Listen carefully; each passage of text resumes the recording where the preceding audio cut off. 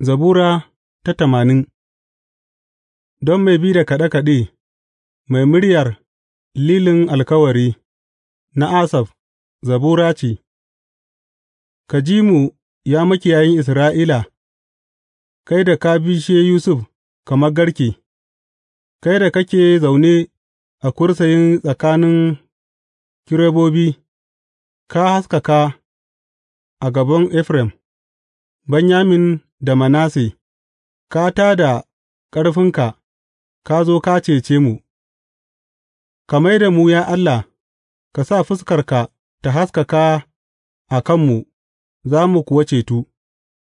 Ya Ubangiji Allah Maɗaukaki, har yaushe fushinka zai yi ta ƙuna a kan addu'o'in mutanenka? Ka ciyar da su da burodin hawaye, ka sa suka sha hawaye ta cikakken kwaf; ka mai da mu abin faɗa ga maƙwabtanmu, kuma abokan gābanmu suna mana ba'a. Ka mai da mu, ya Allah Maɗaukaki, ka sa fuskarka ta haskaka a kanmu, za mu kuwa cetu. Ka fitar da inabi daga Masar, ka kori al'ummai ka kuma dasa shi; ka gyara wuri saboda shi, ya kuwa yi saiwa ya cike ƙasa. Aka rufe duwatsu da inuwarsa, manya manyan itatuwan al'ul da rassansa; ya miƙe rassansa zuwa teku, tohonsa har zuwa kogi. Me ya sa ka rurrushe bangayensa don duk masu wucewa su tsinke ’ya'yan inabinsa? Aladu daga kurmi suna ɓarnatar da shi, halittun gonaki kuma suna cinsa.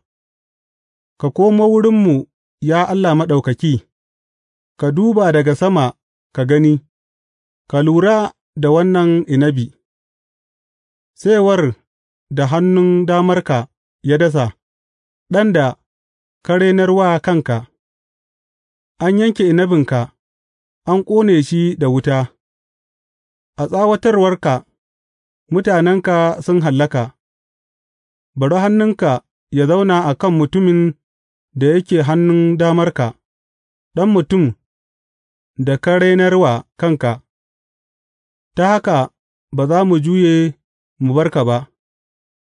Ka rayar da mu, za mu kuwa kira bisa sunanka; ka mai da mu, ya Ubangiji Allah Maɗaukaki, ka sa fuskarka ta haskaka a kanmu, za mu kuwa cetu.